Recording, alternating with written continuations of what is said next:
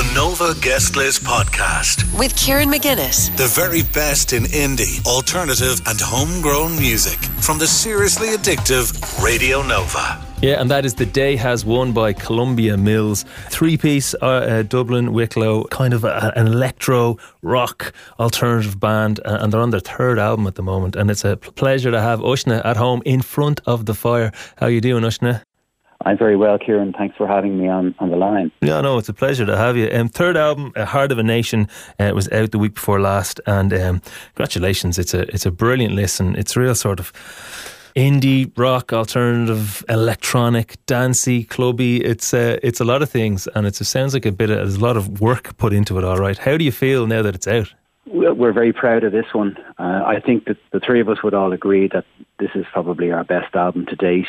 We worked on it over a period of about 2 years, starting off in Steve's studio, where we demoed a lot of the tracks before we kind of decided upon the final tracks that we'd go with, and then commit to them in the studio up in Black Mountain and Hellfire. Hellfire, yeah. Studios. Yeah, I love when, do you know what, every album I was like, I think this is our finest album. I'd love if someone came on someday and were like, this is actually not our best album. I think the previous one was better, but no, but it is a great album. But as I say, the work that I can hear the craft that went into it, which is brilliant. Like there's a real kind of, I'm sure you've heard this before, but there's a real kind of, I guess, a British post-punk kind of influence. There's a kind of New Order. There's a bit of Grizzly Bear in there in a couple of songs. Yeah, there's just a lot of richness in it, which is great. And there's also a very kind of clubby feel. And there's a song, Momentum, which is just, you could play that in a club and it would sound great. Was there any kind of decision made on the kind of music you wanted to make, or was it these just the kind of 10 songs that came out of the process?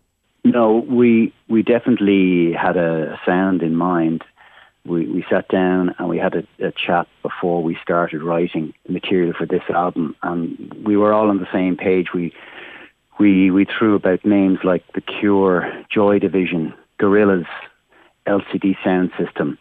That was the kind of that was the focus for these tunes, to kind of go in that direction. And you can hear it.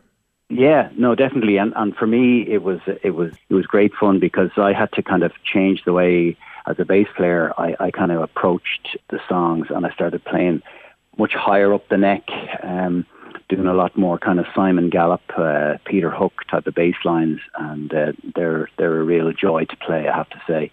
Yeah. I mean, there is a kind of a thing, I think, when you're pushing the edges of what you've done before, you kind of can find the best stuff, you know. There's a song on here, I think it's different, maybe you can disagree with me, from anything you've done before. Feet Don't Fail Me Now, it's called.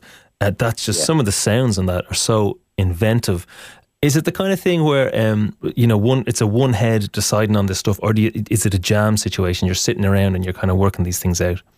Yeah, some of the songs started off as a jam. That was one of the songs that would have been a jam. So that was kind of one of the earlier songs. But in terms of the sounds and the feel of it, a lot of that came from Steve's guitar, and kind of we wanted to invoke a certain type of a mood in the song.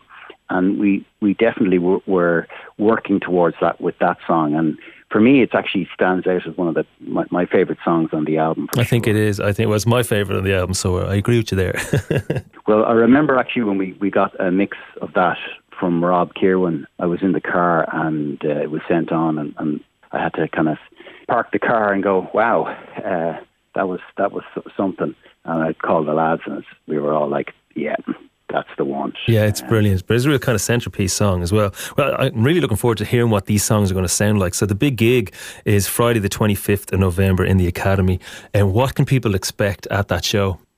Well, we're just returned from the UK, where we had a number of dates there. We were in London, we were in Birmingham, we played in Manchester.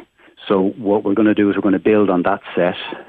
But we'll have songs from way back, a mixture of everything, but obviously we're really working hard on producing these songs in a live context as well, which was a bit of a challenge for us, because unlike a lot of the other songs that we recorded in the two previous albums, We never actually got an opportunity to play these songs live before we went into studio because of the COVID situation.